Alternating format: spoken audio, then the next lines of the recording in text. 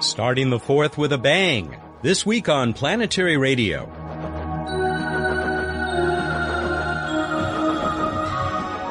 Hi everyone, welcome to Public Radio's travel show that takes you to the final frontier. I'm Matt Kaplan.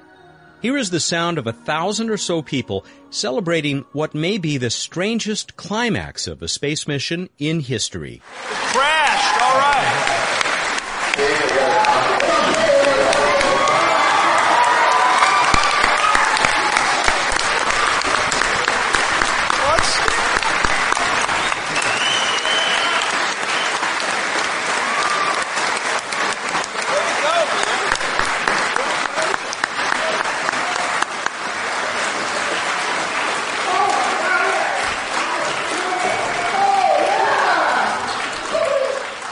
Did you hear Bill Nye the Science Guy yell with glee, "It crashed"? By doing so, Deep Impact did exactly what it was supposed to do. But no one suspected the spacecraft's violent end would be so spectacular. It happened right on time at 10:52 p.m. Pacific Time, July 3rd, 2005. The huge crowd gathered at the Howe Performing Arts Center in Southern California can perhaps be forgiven if they celebrated American Independence Day an hour early. They gathered that evening to hear a series of speakers and to follow the live action a few miles away at the Jet Propulsion Lab. That's where an anxious group of engineers and scientists were waiting for the big moment when the aptly named impactor portion of the two-part probe would hit the tip of Comet Tempel 1 at nearly 23,000 miles per hour. The other part of the spacecraft, joined by scores of telescopes back here on Earth and in Earth orbit, would watch for this minor Big Bang, revealing for the first time just what's inside these dirty snowballs that have fascinated humankind for our entire history. Bill Smythe is one of those Deep Impact Project scientists. He somehow tore himself away from JPL to join our comet-bashing party up the road. I started building this thing about 5 years ago, and before that, a team of people, the science team, had proposed the mission once, had gotten turned down. That took them a couple of years. They proposed again after making adjustments. It got approved, so they were already 4 years into the process. And so this represents something like 10 years of their lives. It's about 4 years of mine. And frankly, I'm pretty nervous about what's going to happen in the next little while. We sort of know how to build spacecraft pretty well. Sometimes they fail, but not very often. The problem is we don't know what the comet looks like. We don't know how it's going to behave, and a comet's a dangerous place to be. Basically, those jets that you see coming out of the comet are shooting things at about 100 meters a second, which is about 180 miles an hour. They're little fluffy things, we think. A few micrograms or something like that. The problem is all we can see are the little fluffy things. It might be shooting big boulders, and we don't know that. We also don't know how strong the comet is, which is why there's this big mystery about how big a hole it's going to make. You saw from the videos that up at Ames we can simulate what an impact's going to look like if you know what it's going to hit. But we don't know what's going to be there. We don't know how dense it is. We don't know how strong it is. But we do have a lot of clues. And we spent the first part of the mission, almost a year, debating about what the comet's really going to look like. You have to worry about, is it bumpy? Is it shaped like a dish? And some of these things seem to be shaped like a dish. How about if it's shaped like a cigar, and this one sort of is shaped like a cigar, and you're trying to hit it, and you're trying to hit it right on the end? That's a pretty hard thing to do. And once you've launched from Earth, you're stuck with the orientation of the comet. There's really not much you can do about it. We spend a lot of our time just worrying about those little pieces. We've got lots more details regarding Deep Impact, including the latest news at planetary.org. No one was more excited about those details than Bill Nye the Science Guy, who serves as vice president of the Planetary Society when he's not on television making science understandable and fun. But Bill seemed just as interested in the deep meaning of Deep Impact, which for him began with the bottle of water in his hand. Where did we get this water all over the Earth? Well, not all over California, but all over the Earth. It came, apparently, as near as anybody can tell, it came from outer space. That's weird. No? Yes? It's crazy. Now that I've tried it, I don't think I can live without it. I think it's fabulous.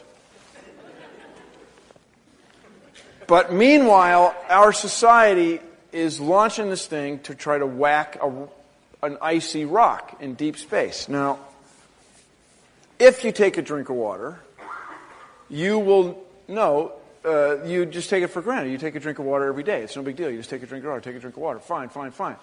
But don't you wonder where that water came from? And the only reason you would wonder where you came from is if you wonder where everything came from. And I hope you go through a phase in life where you do wonder where everything came from. Now, tonight, you could say, this is a horrible waste of our tax dollars, this is silly. But you could also say, for a few $1,000,000, we're going to find out what's inside this comet. And then we can find out where water came from. And if we can find out where water came from, maybe we can learn something more about ourselves and our planet and our future. And so this, I very, very much appreciate you guys coming. I know it's a holiday weekend and you have big barbecues tomorrow. And I very much appreciate everybody coming out to sort of share this experience, because I think you'll find that when we're all in the room together, we're all here together watching this thing, it means more. You guys are going to have to make decisions about how to spend tax dollars in the future. And I hope you continue to fund these exploratory missions. This is probably not going to enhance our national defense, probably will not change our energy policy. I don't think it's going to change our foreign policy much. But we may discover something that's never occurred to anyone about our origins and our place in the universe. And so, thank you. Thank you. Yes. Thank you. I tell this story often. My third grade teacher, Mrs. Cochran, told us that we are grains. There are more stars in the sky than there are grains of sand on the beach. And it doesn't take much to convert that in your head to, I am just a grain of sand. I'm really hardly any different from a grain of sand. But yet you have this brain that allows you to understand all this. Now, in the case of my old boss, maybe not. But for most of us, we can understand our place in the universe. And tonight, we are going to get one more little piece of information, or another few pieces of information. And it will be like the guy picking up the rock and inferring that this layer of clay, or these cooked bacteria, indicates something astonishing about the history of the Earth. So thank you all very much for coming. If you're not Planetary Society members, please join and let us go forward and, dare I say it, change a comet. I mean, the world. Thank you.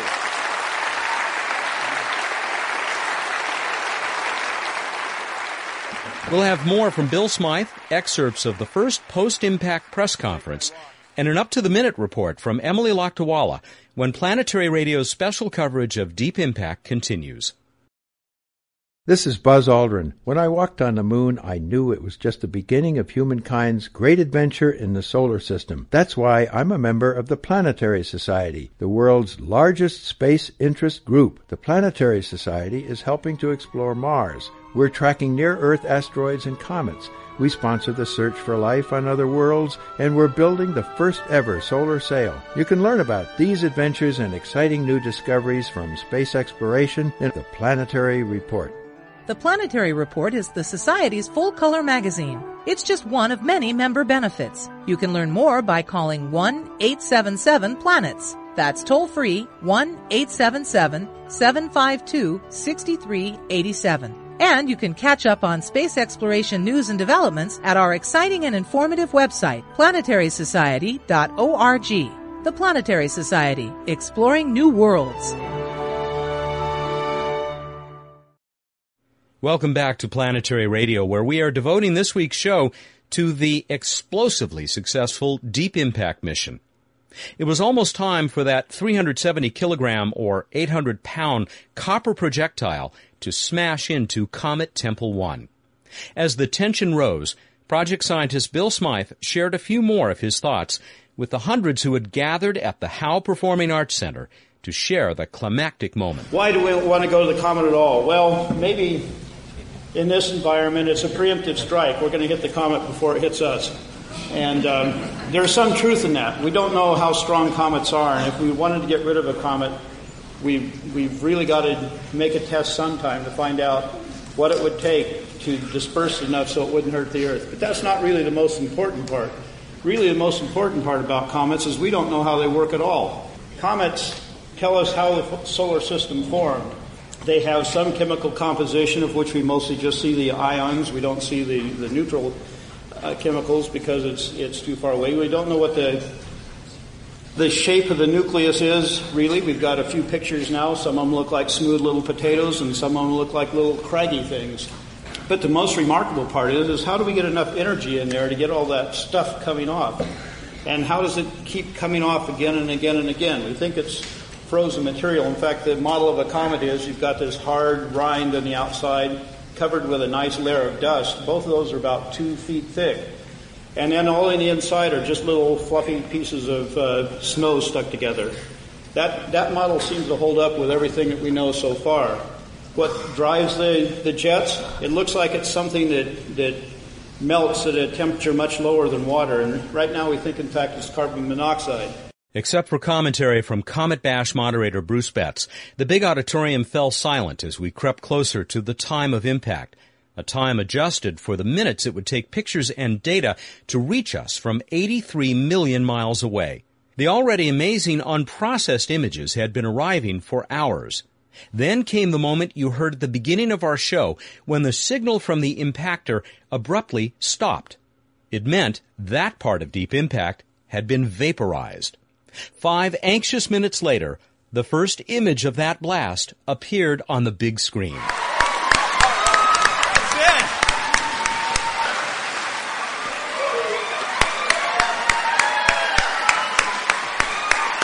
How about that, you guys?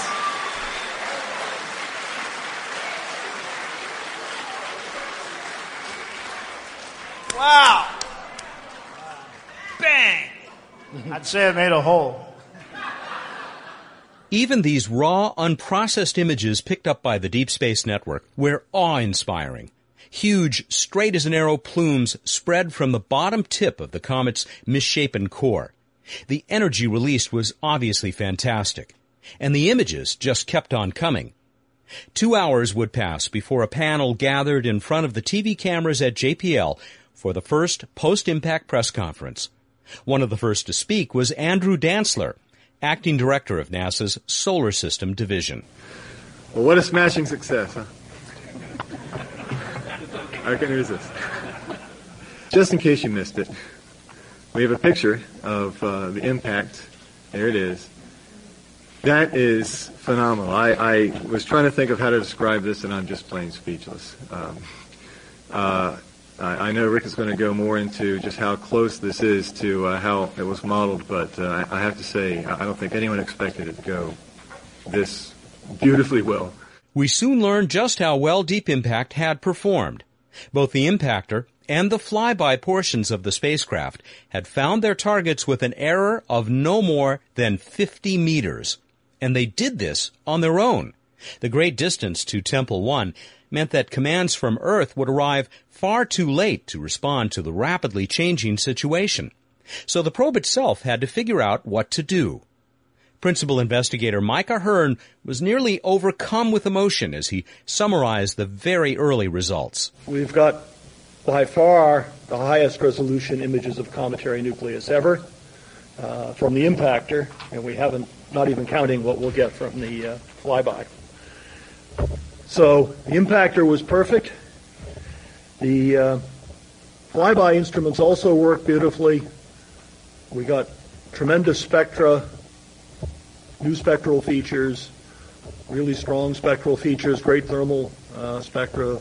Ahern also talked about what comes next. So the flight team has completed most of its work. We're just basically starting our work now, trying to make sense of what we've learned. Obviously, it was a very big impact. Presumably, we have a large crater in some one of those images that hasn't played back yet. Interpreting the ejectocone, we obviously have lots of images of the ejectocone. Interpreting that's going to take a little bit of time. There are lots of structure in it that's of interest to understanding the nature of the comet. We'll be working that out over the next half day and weeks and months and years. And I just look forward to a wealth of data that will take me to retirement.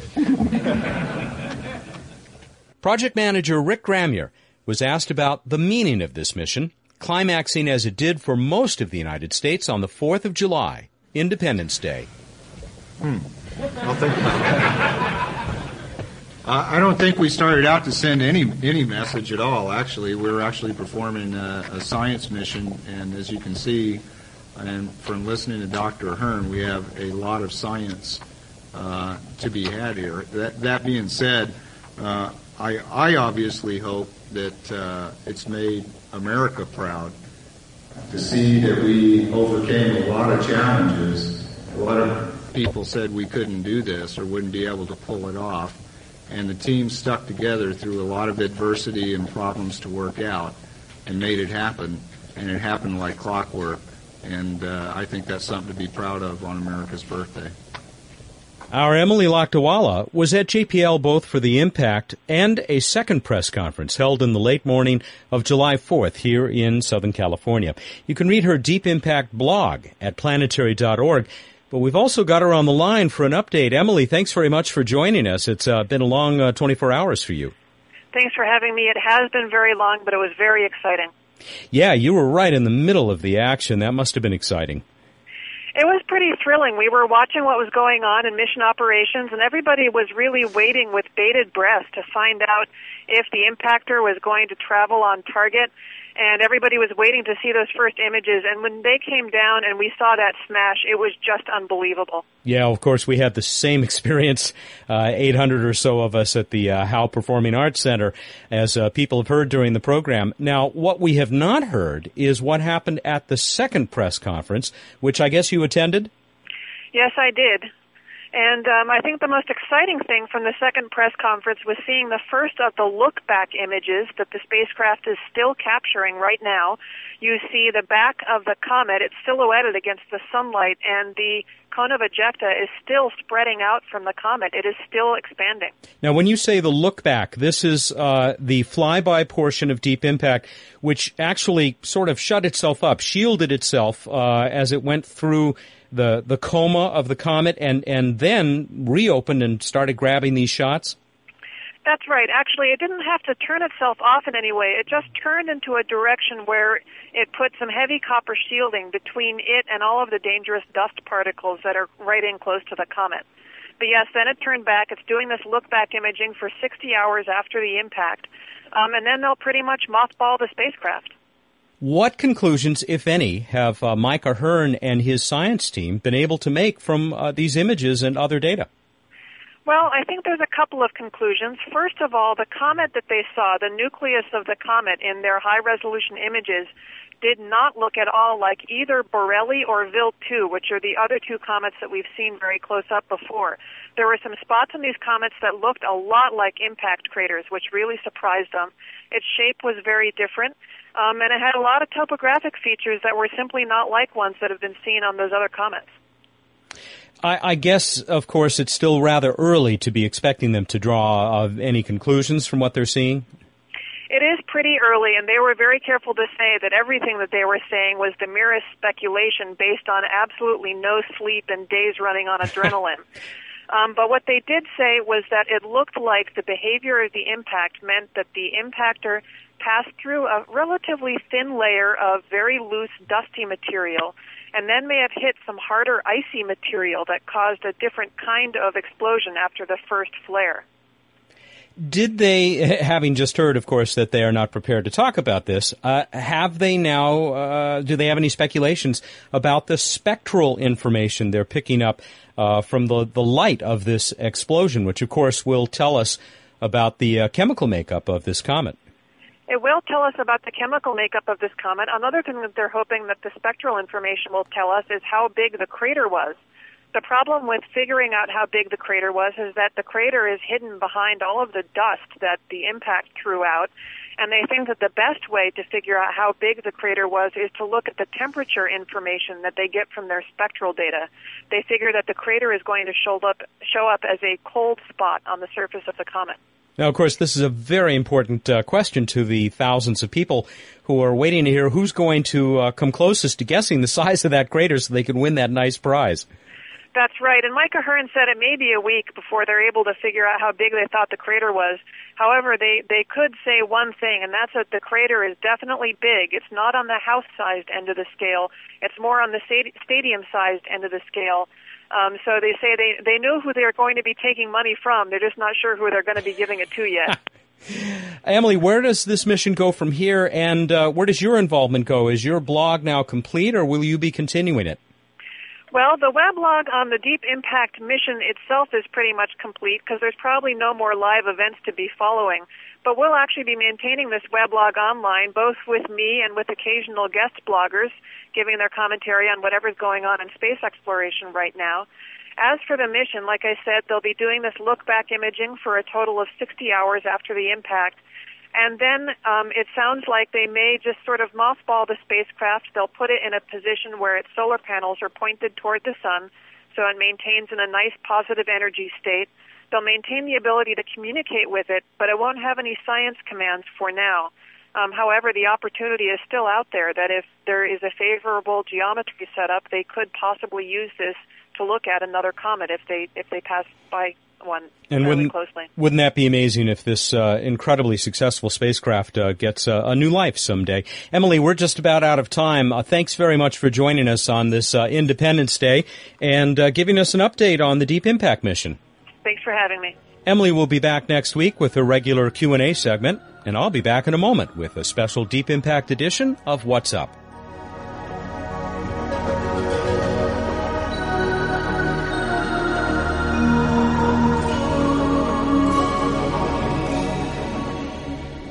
Time for What's Up with Dr. Bruce Betts, the Director of Projects for the Planetary Society, as we speak quietly because we are backstage at the Howe Performing Arts Center at Comet Bash 2005, the Planetary Society's celebration of the Deep Impact event. Now, you just came off stage because you're the moderator tonight, and we had, 800, 900 people out there cheering because something incredible happened, an impact. We did indeed. There's definitely was an impact, and it spewed lots of stuff out, and by the time people hear this, they'll know a lot more than we do now, but we know there was an impact, and it was really pretty. Well, tell us what we do know. What's up? Well, what's up in the night sky is you can still see some nice planets in the evening sky and the low in the west. We've got Venus looking like the brightest object in the night sky, a star-like object. Mercury still very close to it, a dimmer object, but setting in the next week or two. Saturn already pretty tough to see, much lower than they are. And we've got Jupiter higher up in the west to southwest. Now, Jupiter is also near a bright star, Spica. Jupiter is the second brightest star-like object up there. Jupiter and Spica I mention because they are near Comet Tempel 1, what Deep Impact just slammed its impactor into. So if there is brightening, which you probably have heard about by now if you're listening out there, and we don't know yet, then go out there and look. You need a dark sight if it doesn't brighten much. You'd need a very dark sight and a nice telescope. If it brightens up as they expected, and they seem to have gotten a lot of, initial indications are that they get a lot of material off there, it might get up to naked eye brightness from a really dark sight, or binoculars at least. So you might be able to use binoculars to see this thing. Find a sky chart out there on the web. They'll be popular now that the mission worked, and find out where to look. Moving right along, let's go on to, I'm going to have to be quiet with this, Random Space Fact! Interesting approach. Oh, thank you very much. Thank you. Yeah, it's my advanced radio skills. Love that interpretation. Oh, thank you. Now, I just thought it might be appropriate to cover the Deep Impact mission, and some of these things may have been covered. So here are 2 or 3 quick random space facts about the mission. Hit the comet at 10 kilometers per second. That would get you all the way across the United States in about 6 or 7 minutes, that speed. Extremely fast, lots of energy released. Also, you've got the flyby spacecraft actually turns and puts shielding in front of it as it passes through the coma of the comet, trying to get images of the post-impact site. And we'll talk about that a little bit more in the trivia contest. Speaking of the trivia contest, let's talk about the last one, where we asked you what Volna, the Volna rocket that Cosmos 1 solar sail launched on, the bane of our existence, the Volna rocket, what does Volna mean in Russian? What does it mean? Tell us, Matt. How do we do? Lots of entries. We had some from people who obviously have good reason to know. For example, Irina Masinovsky wrote to us and said that Volna, she got it right, does mean wave. Now, Irina, I'm afraid you weren't our winner, but we do appreciate that you've pointed out that, she says anyway, that we've been pronouncing it incorrectly, along with Lou Friedman and everybody else in the world. It's Volna, second syllable stress, Volna. So there you go. That's what Rena says. That's what we're all about, is learning from our listeners and trying to teach them as well. So, Volna to you as well. Thank you very much, and we're sorry you weren't randomly selected as the winner, but who was, Matt? Our actual winner this week, who may also have some idea of how to pronounce Volna, is Svetlana Abdush. Svetlana Abdush of Omaha, Nebraska, who also correctly said Volna means wave, as in radio wave or a wave of water. So congratulations, Svetlana. We're still giving away posters, I think. Yes, indeed. That's what she's going to receive. But for our next trivia contest, shall we give him a Planetary Radio t-shirt, Matt? Why don't we? Let's go back to that. All right. So for this contest, answer the following question to win a Planetary Radio t-shirt and be the envy of all of your friends, enemies, and acquaintances. Win! The Deep Impact Space flyby spacecraft heads through the coma of the comet. It is going to use what is called a Whipple shield to protect itself. Same thing Stardust spacecraft used when it flew through and collected samples from a comet that will return next year. Who is the Whipple shield named after? And by the way, we need more than just a last name in this case. And go to planetary.org/radio to find out how to email us your answer. Was not the Mr. Whipple who sold toilet paper, right? Oh, God, now I need a new question. I'm tired, Matt. Don't do this to me. Because a lot of toilet paper would probably make a pretty good shield. Hey, don't squeeze the comet. You have until July 11, 2005 at 2 p.m. Pacific time to get your entry into us, and you might win that Planetary Radio t-shirt. That's it, folks. No more sale posters for a while anyway. Bruce, I think we're done. All right, everybody, go out there, look up the night sky, and think about explosions. And you're going to be going out back on stage in a minute, right? You and Bill Nye and Bill Smythe. I am indeed. All right, Bruce, thanks very much. Go out there, do your job. He's Bruce Betts, the Director of Projects for the Planetary Society, and we are standing backstage at the Haw Performing Arts Center at Citrus College, where we've just had a comet bash. Thank you, and good night. That's it for this special edition of Planetary Radio. We hope you've enjoyed it.